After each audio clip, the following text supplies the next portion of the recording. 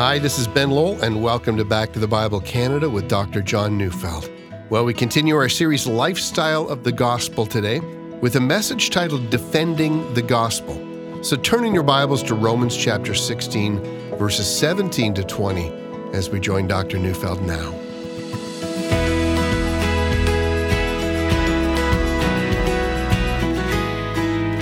I love books that have great endings. I have absolutely no time for books with sad endings. There's enough sadness in the world already. Who needs to have a book that ends that way? It seems so hopeless, and it seems the exact opposite of faith. See, I believe I will prevail, and I can't countenance a negative attitude. And since I believe my ending is going to be overwhelmingly good, and so I want my books to end that way as well. But I don't like books that simply say, and they lived happily ever after. That's too trite because the author doesn't describe what he means or she means by happily ever after. And I want to know what happy and good and fulfilling actually look like. That, for instance, is why I love the Chronicles of Narnia. They end with a vision of what Aslan always had in mind for Narnia. But of all the books I've read, the best ending of all is in the Bible. The Bible starts with a grand explosion of light, the creation of a garden, and then it ends in a stunning celestial city whose builder and maker is God, a city that needs no moon or sun, for the Lord is its light. And then comes the invitation.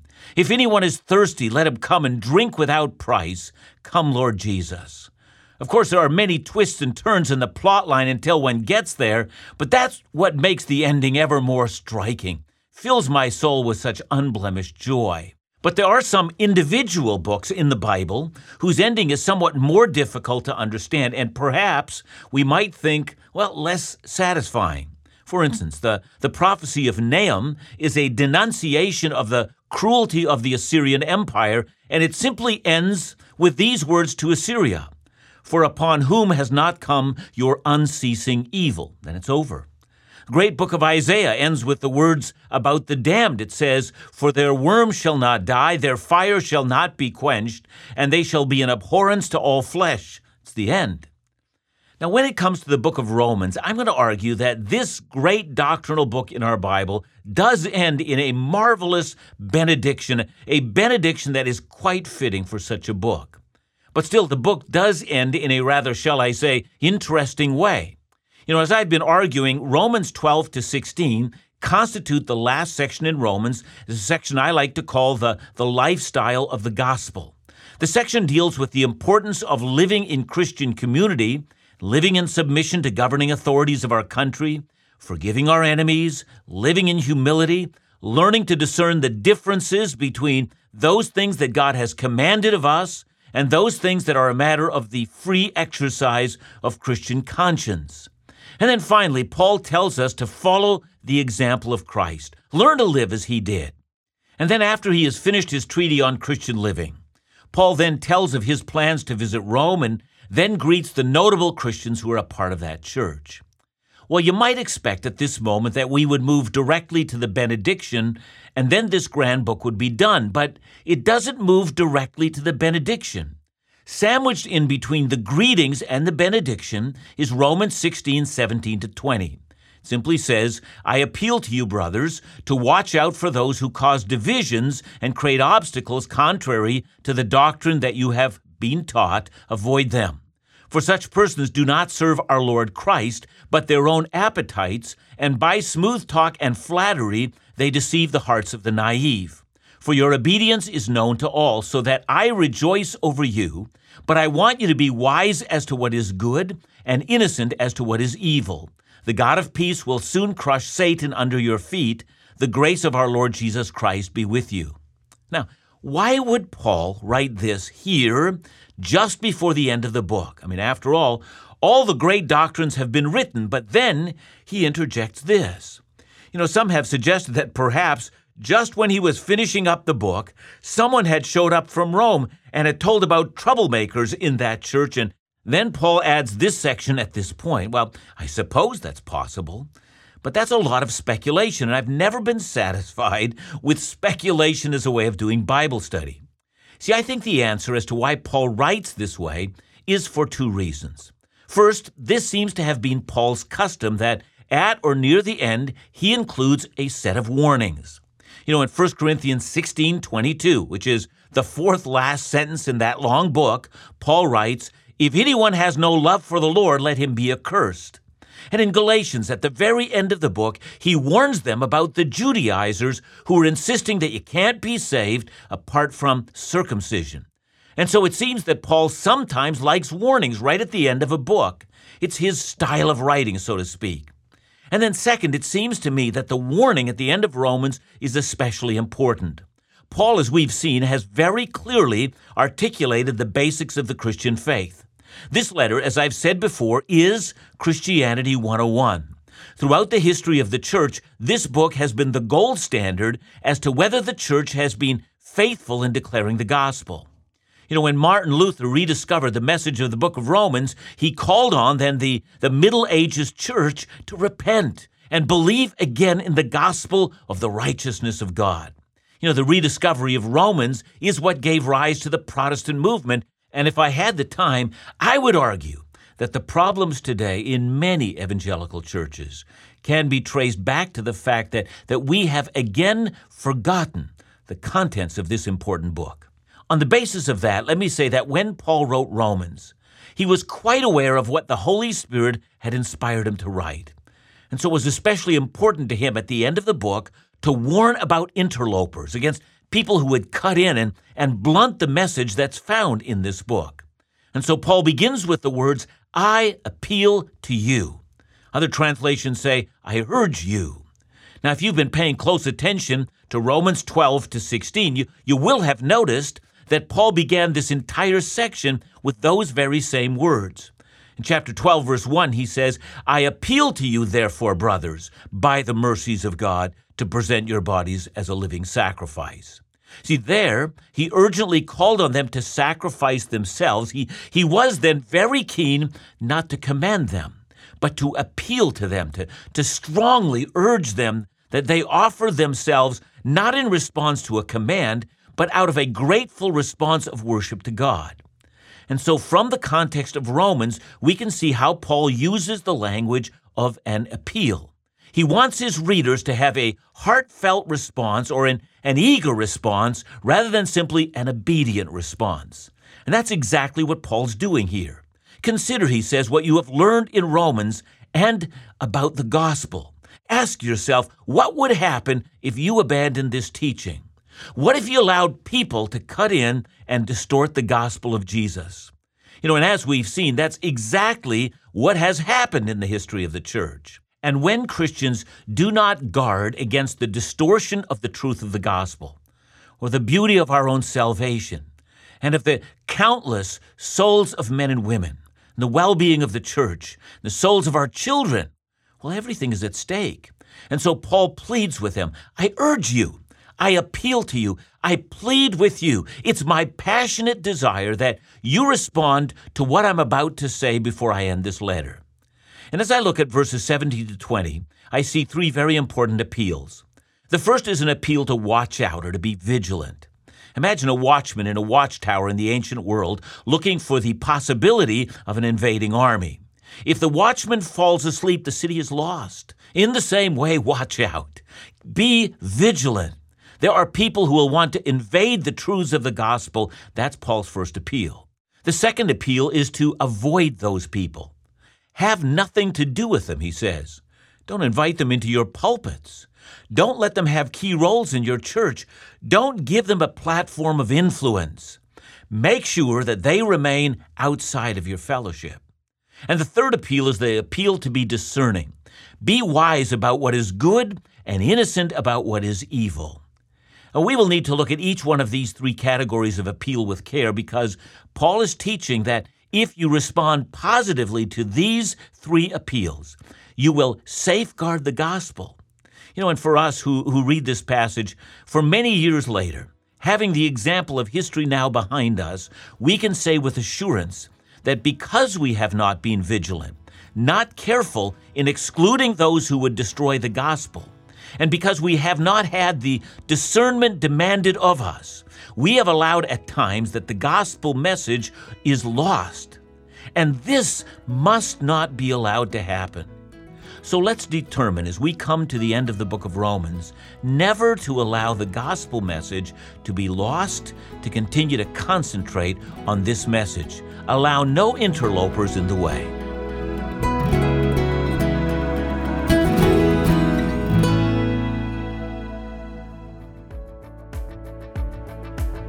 We're praying that 2022 would be a year that you'd experience the fellowship of the Lord like no other. We believe earnestly to do this means to commit ourselves to prayer and to the reading and study of God's Word.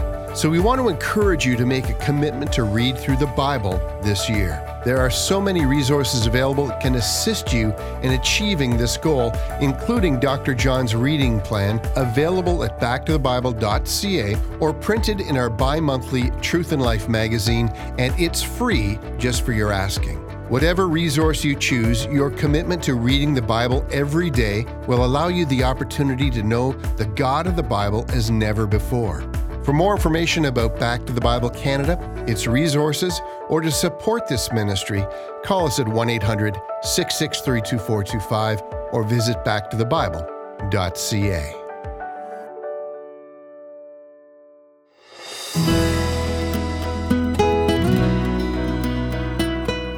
Let's begin with Paul's first appeal, his appeal to watchfulness. Look again at verse 17. I appeal to you, brothers, to watch out for those who cause divisions and create obstacles contrary to the doctrine you have been taught. Now, please notice that Paul wants the Roman Christians to watch out for people who do actually two things. The first category is in reference to those who create divisions. See, I know that many Bible teachers have argued that the divisions that Paul has in mind are the divisions that are caused by people who teach false doctrine. So there are not two categories but one. And yeah, I guess that's true. False teachers divide God's people. But I might also argue that teaching the truth might also create division. So let's put that thought on hold and we'll come back to that. You know, in the last chapters of Romans, Paul has been consistently teaching about the importance of love. In chapter 12, verse 3, he warned them against pride and commanded Christians not to think more highly of themselves than they ought. Then in verse 9, he taught that love must be genuine, that is, not a pretense, but needs to arise out of a concern for one another. And later on in the same chapter, he warns against taking revenge and commands God's people to live peaceably with one another. In chapter 13, Paul commanded them not to have outstanding debts to others, not to commit adultery, but to love their neighbor as themselves. Now put all of those commands together, and we can see that the welfare of the believer is a lifestyle of love, of concern for the welfare of others. And so when Paul calls for watchfulness, he's warning that God's people must be on their guard. The gospel is first attacked, I would argue, not by a frontal assault against the truths of, universal sin, and then the substitutionary and atoning death of Jesus, and then the glad news that we are justified by grace through faith alone. See, under normal circumstances, those foundational doctrines are only attacked last. The first line of attack comes when men and women who have not been transformed by the gospel, who do not love from the heart, create divisions and create distrust and animosity between God's people. You and I have seen them. These are the people who sow mistrust, who frequently criticize and belittle others, who are experts in spreading slander, who exploit the weaknesses and sins of others to create an atmosphere of panic where there should not have been panic. Watch out, says Paul. Be on your guard. Notice when this is being done, and notice who's doing these things. Don't you let slanderers get away with it. But to this warning comes the second one. Watch out for those people who create doctrinal obstacles. Now, the Greek word for obstacle is the word scandala. We get our English word scandal from that word. And what's interesting about that word is that Paul uses it in 1 Corinthians, where he says that the message of the cross is a scandal, or a scandalon to those who are perishing. That's because the cross exposes all human beings as sinners and assures us that only the death of Jesus can atone for our sins. See, that message is a scandal to anyone who's self-assured of his or her own righteousness and doesn't want to confess his or her own sins. But here in Romans 16, Paul identifies a different scandal. This is the scandal when sincere believers are scandalized by doctrines that are contrary to the one true faith. Remember that in Jude verse 3, we're told that there is only one true faith that was forever delivered to the saints. In Paul's day, one of the great scandalizers of the true faith were the Judaizers. They taught that unless the Gentiles were circumcised and accepted Jewish kosher rules, they could not be saved. And Paul saw through that in an instant. He knew that this teaching contradicted the gospel. See, if all that is required is faith in Jesus and in his shed blood, then keeping the requirements of the law would not save. See, this Judaizer doctrine scandalized the true faith, and this scandal must be stopped. In our day, there are numerous scandala to the faith. I would argue that the new perspectives on Paul, that movement, for example, is upsetting the faith of some. This movement says that we've all misunderstood Paul from the beginning. Justification by faith, at least so this movement says, is not the way to get one's sins forgiven, or in their words, the way to get into the faith. It's fascinating. See, I have at times had discussions with people of this persuasion, and I've asked them, please make it clear to me, what must a person do to be saved? How do we get into the faith? And typically, they find it difficult to answer that question because they're not sure of an answer. But when they do answer, it sounds so much like a doctrine of works, what people must do to be saved, rather than what Christ has done for us so that we might be saved. See, it's a scandal. It confuses the gospel. So please understand me. At stake in this question is the eternal salvation of countless individuals. Unless we make it overwhelmingly plain that we can't be saved from our sins by our works, that the only works that count are the works of Christ on our behalf. He died for the sins of all who put their trust in him. See, all that we can then do is renounce ourselves and our sins and put our trust in him who alone can forgive. Anything that obscures that message is a scandal to the gospel. And so Paul pleads, get on your watchtower and watch out for anyone who muddies the waters of our salvation. Now then, Paul moves on to the second urgent appeal, looking again at the last part of verse 17. Avoid them, he says. Now, this language of separation from false teachers and those who create division is not a new teaching. You might compare that with what Paul says in 2 Thessalonians 3, verse 14. There he wrote, if anyone does not obey what we say in this letter, take note of that person and have nothing to do with him. And then in the next verse, Paul adds, do not regard him as an enemy, but warn him as a brother. And that's because in the case of 2 Thessalonians, Paul is speaking about those people who are unwilling to work for a living, and instead they're just slackers.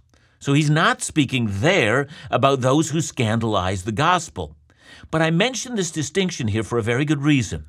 The phrase, have nothing to do with them, or as Paul says it in Romans, avoid them, does not mean that we utterly cast a person off. It does, however, imply that we don't enter into the kind of fellowship with that person that allows them to have influence in the church. Now, John said something very similar to that in 2 John, verse 10. There he writes, if anyone comes to you and does not bring this teaching, do not receive him into your house. So the context there is that the churches met in homes, and furthermore, all house churches in those days gave people opportunity to share a word. And so to refuse a false teacher into your house meant you refused him any access in teaching or in influence.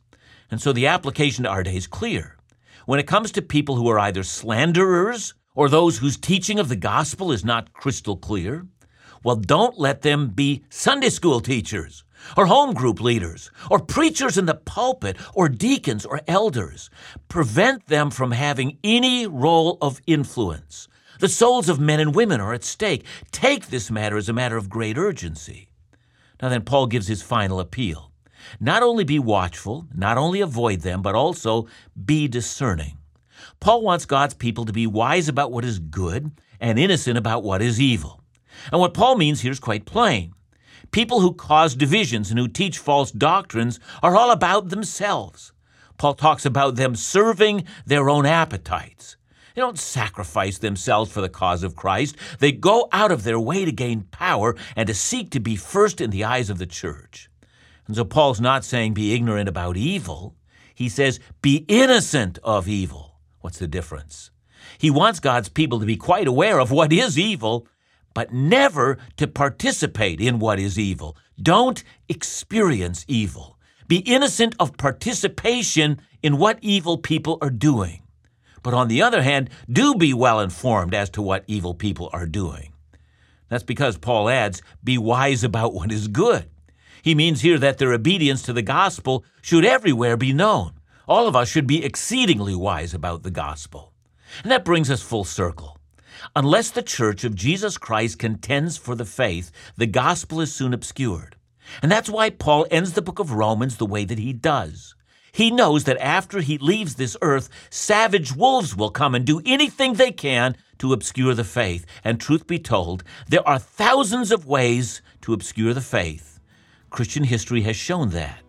It is for that reason that I think we've got to continue to study the book of Romans for the rest of our lives. In this way, the truths of the gospel are constantly before us. While loving people, we will not tolerate any departures from the gospel.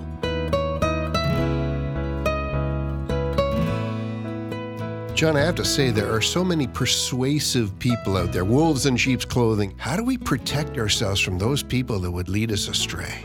Ben, I can think about having a conversation not long ago with a woman who was involved in a church where clearly false doctrines were being taught. I mean, there's a denial of the essentials of the faith.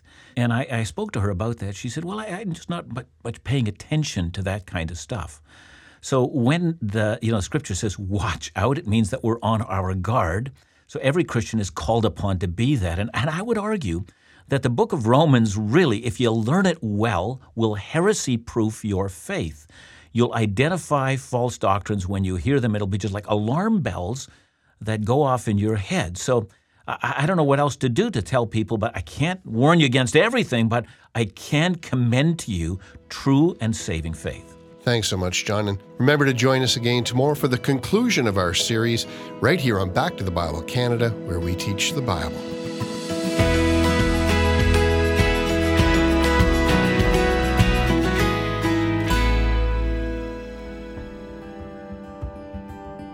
We're coming to the deadline for your opportunity to register for the Back to the Bible Canada 2022 Israel Experience. The time is drawing close and we're nearing capacity.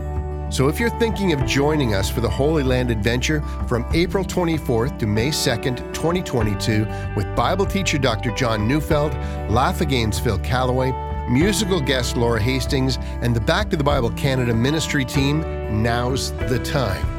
Tour the Holy Land, walk where Jesus, Paul, David walked, sail the Sea of Galilee, visit the Jordan River, the Garden of Gethsemane, and join together for a communion service at the Garden Tomb. The full Israel Experience itinerary is available online, and to ensure an intimate experience, event numbers are limited, so register soon. For more information, call 1-800-663-2425 or visit our events page at backtothebible.ca.